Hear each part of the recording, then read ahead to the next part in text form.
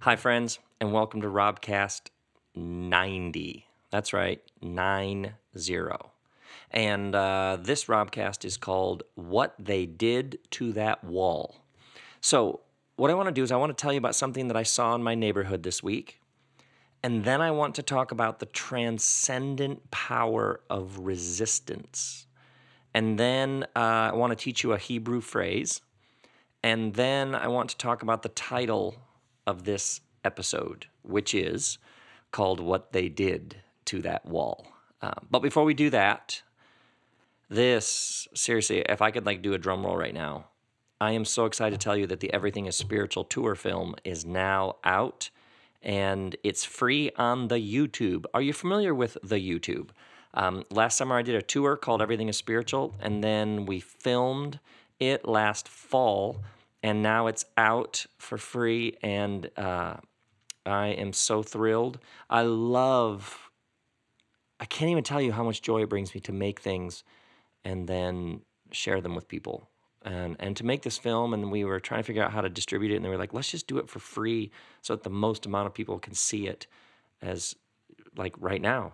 So if you go to YouTube, Everything is Spiritual Rob Bell, you'll find it. There's there's the first Everything is Spiritual, which was 2006, and there's probably bits and pieces of that on YouTube, if not the whole thing.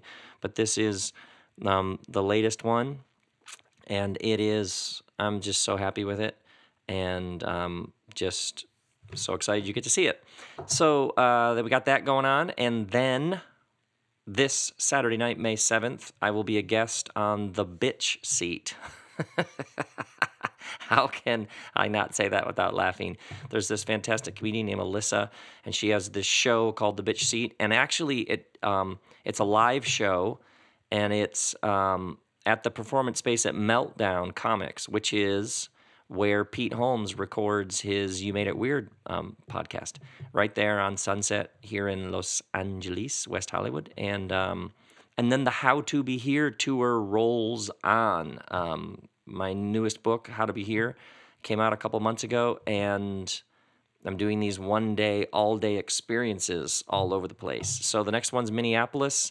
All those tickets and info is at robbell.com. Then we're going to Portland. Then we're going to Oklahoma, to Tulsa, and Oklahoma City. Then we're going to Brooklyn. Then we're going to Australia, doing How to Be Here in Sydney, Melbourne, Brisbane.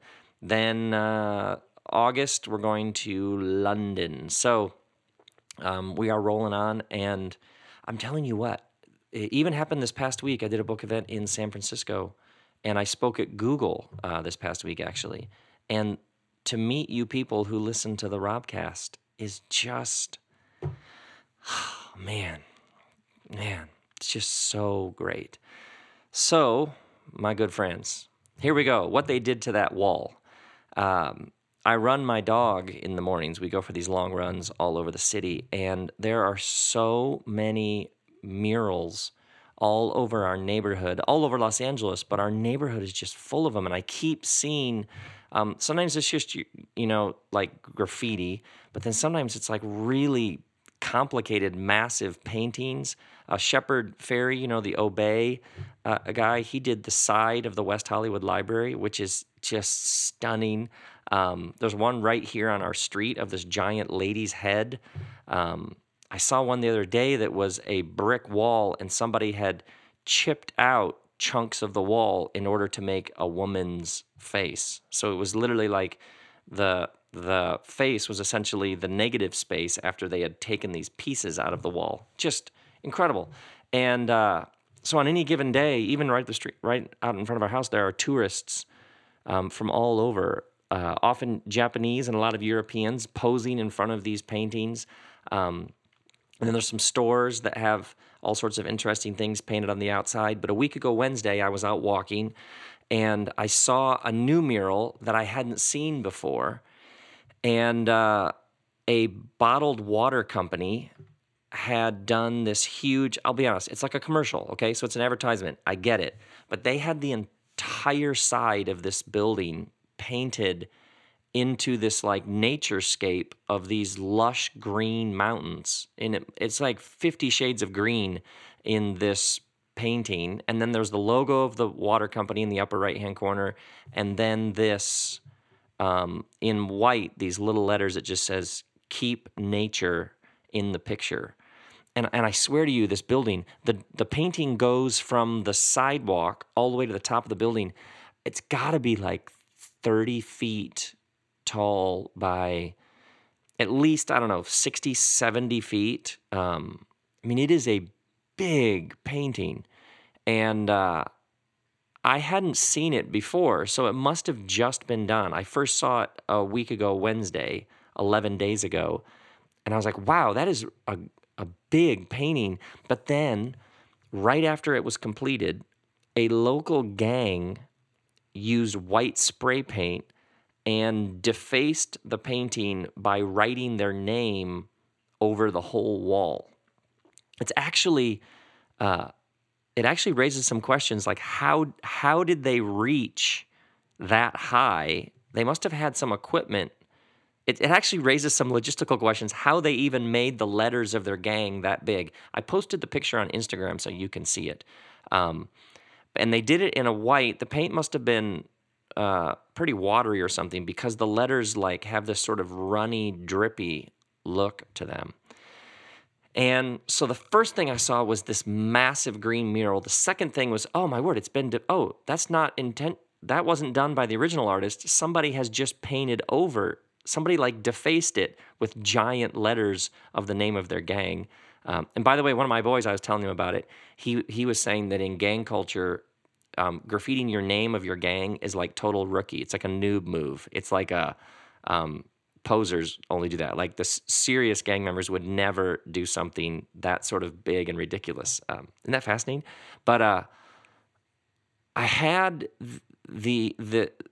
that sort of impression, but then I noticed that there were two dudes out on the sidewalk, and they were on like the one end, the far right end of the mural, and they were wearing those masks that people wear in airports when they don't want to get sick or they don't want to get anybody sick. You know, those ones with like the little elastic piece?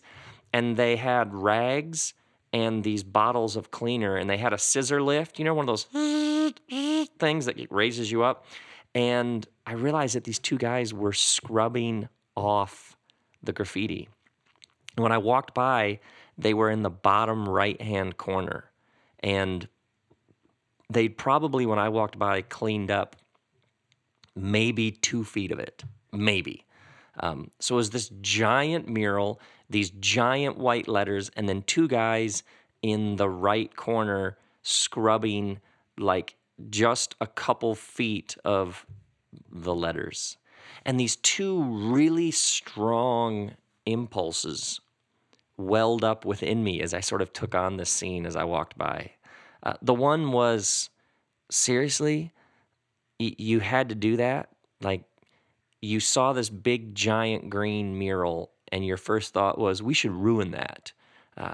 So it was like this sadness mixed with disbelief, mixed with anger. Do you ever see something so senseless, or maybe even something mean and destructive, and this sad disbelief, anger, almost like you're like flirting with despair, like, seriously? And sometimes just this giant why rises up in your heart. Like, why? Why did you have to do that? Anybody know what I'm talking about? The world can be heartbreaking and insanely mystifying, can it? Why did somebody see this massive, interesting green wall? Let's call it corporate goodness, shall we? Because it's an advertisement. I get it. But still, somebody saw that and thought, let's ruin that with the name of our gang. So I had this one impulse, but then there was this second impulse that came right on the heels of that first impulse. And I was like really inspired. These dudes are out there in the heat of the day scrubbing the white paint off. Now, I assume they're getting paid. I assume probably the bottled water company heard about what happened and was like, we got to get that white paint off right now. But still, there are these two dudes in those masks, and they're scrubbing away, and something welled up within me. Like, I seriously just wanted to go over and be like, go, dudes in masks, Scrub like the wind. Do you know what I mean? Like, yeah, take that white off. Show those dudes that they can paint that thing and you're going to scrub off the white.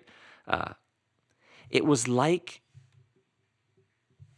a defiant act of resistance. Like, yes, you can paint over this mural, but then we will put our masks on and we will get rid of that white paint. And actually, today, 11 days later, I just drove by before I came back home to record this podcast. 11 days later, they're still out there. And they've cleaned up most of it, but they were still out there finishing up cleaning it 11 days later. Yeah, you can ruin this mural, but we will put our masks on and we will scrub until we get every last bit of it off. There is a transcendent power to resistance, like a massive no. Like, you will not be allowed to ruin this. You can scar it and mar it, but we will get out our rags and we will restore it to how it was meant to be. There's this certain kind of holiness to a courageous no. Some things aren't right. They degrade people. They rob us of our dignity. And sometimes it's simply refusing to participate in the madness. And you have to resist. You refuse. Sometimes you have to point out the insanity, not because you've lost your mind, but because any other reaction would be to lose your mind. Because you resist. Because if you don't resist, then the system and the oppression and the despair and the destruction win. Anybody know what I'm talking about? I started out as a preacher, so the Jesus stories are sort of my orienting center point. But the Jesus story is he stands up to the entrenched systems of power and greed. He insists this is not right. And in the first century, when you stood up to the industrial, religious, military power system, it generally would kill you. And so Jesus is killed for it. And essentially, better to resist and be killed for it than to join in and participate in the oppression and violence and dehumanizing of the poor and powerless. It's a story of resistance. Better to say no than to participate in the making of the kind of world that none of us want to live in.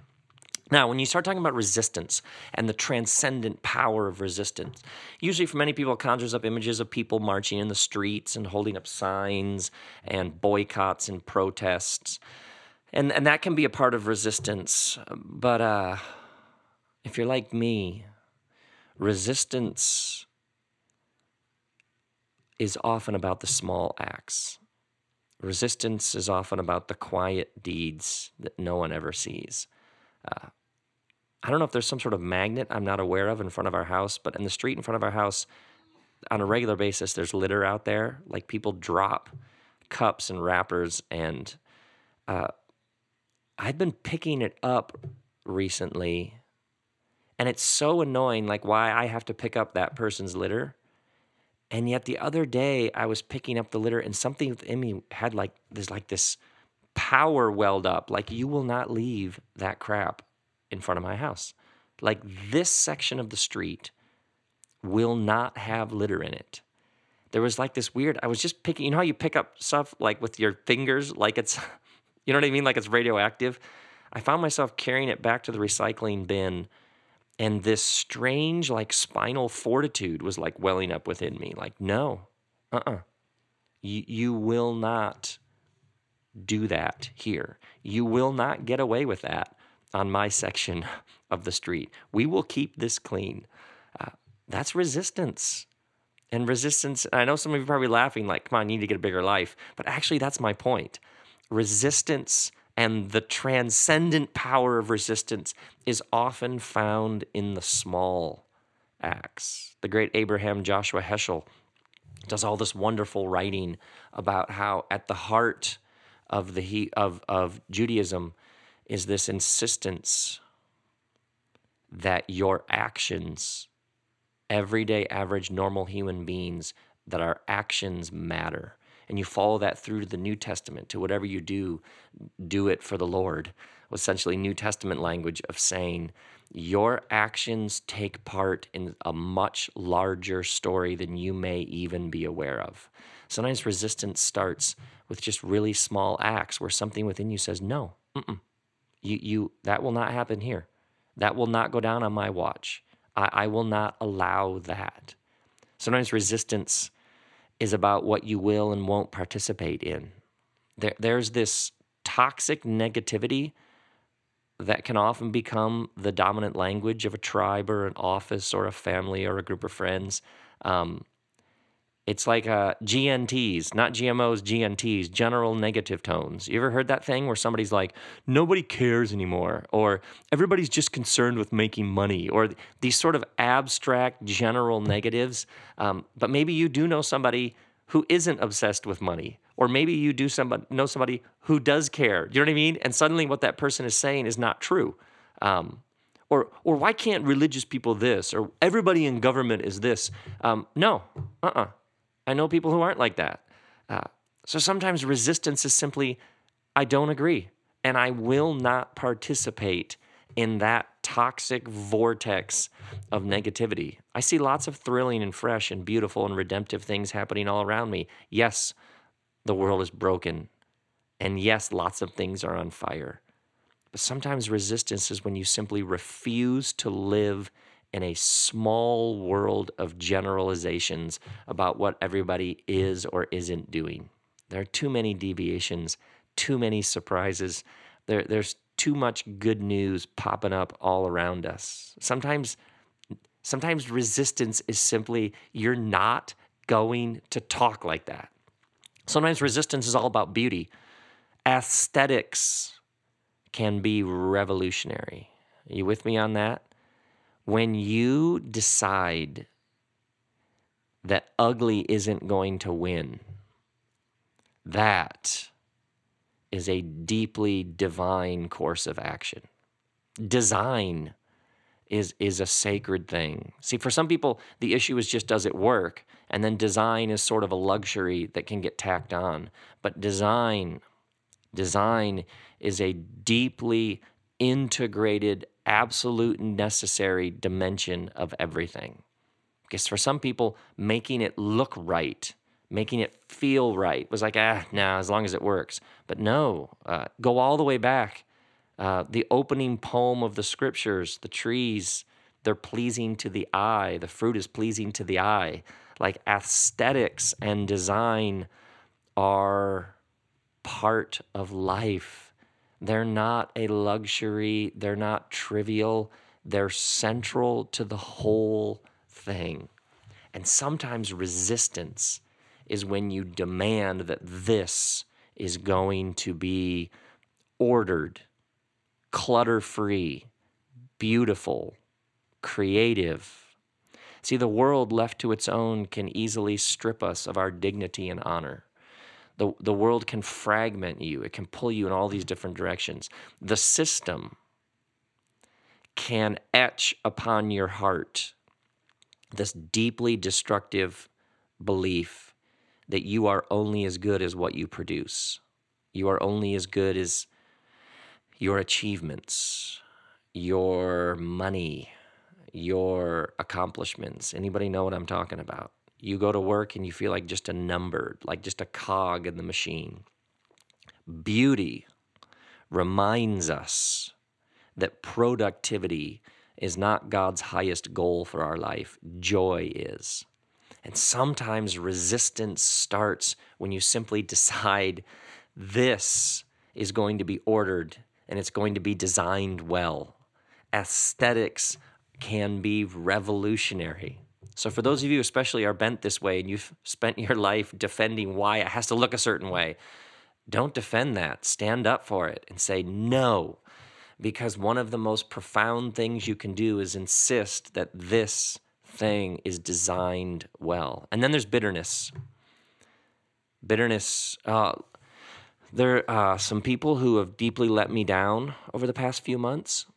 And if I think about it, I literally just get like, that, like you get hot under the skin, like you just boil. And there's a part of me that wants to take their indifference and how they've failed me and generalize it.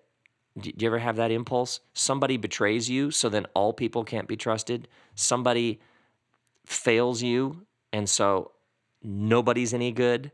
Do you know that thing that can happen where you take this particular experience and you universalize it? And so bitterness is right there. Bitterness is just waiting to grab hold of your heart. And sometimes resistance is when you simply say, I will not fall prey to bitterness here. I will not fall prey to cynicism. I will not fall prey to despair. I will not let that get the best of me. That's resistance. That is the transcendent power of resistance. It's when you realize that there is this thing lurking right there and it wants a piece of you. And something within you just says, no. There is a divine power in that no. Anybody know what I'm talking about? Yeah. We want to make things. We want to do big things. We want to build things. But sometimes it takes all of our strength just to resist. Maybe you're a parent and you know about this because you had big plans for the day. And what you ended up doing is what did I do today? Oh, yeah.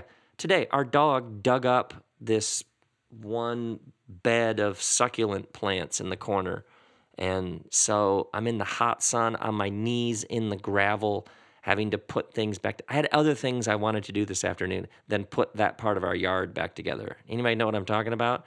Or your kid needs this or that, or there's another mess, and you spend a bunch of time and energy just getting things back to zero. Anybody know what I'm talking about? Sometimes you don't have a lot of energy to build and create something new and fancy and impressive because it took all your strength just to resist the chaos that seems to be hanging over the place like a cloud.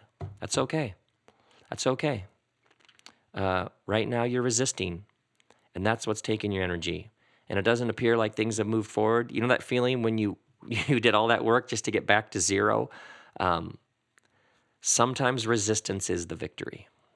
And you need to let yourself off the hook for all of the big impressive things on your to-do list and just need to say, I got back to zero, which means, by the way, that the negatives didn't win.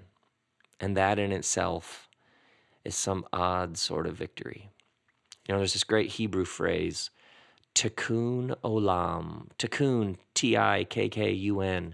It means fixing, and olam means the world. And so there's all sorts of discussion and even debate and disagreement about exactly how to think about the phrase, but you can draw a pretty straight line about 400 years back to one tradition that spoke of tikkun olam as the repair and restoration of the world. That's what we're doing. We're taking part in the repair and restoration of the world, something we actively participate in. Or as the mystics would say, God is looking for partners. Jesus spoke of the renewal of all things. One of his first disciples, Peter, spoke of the restoration of all things. The Apostle Paul spoke of the reconciliation of all things, putting things back together that have been torn apart. I like this phrase, tikkun olam.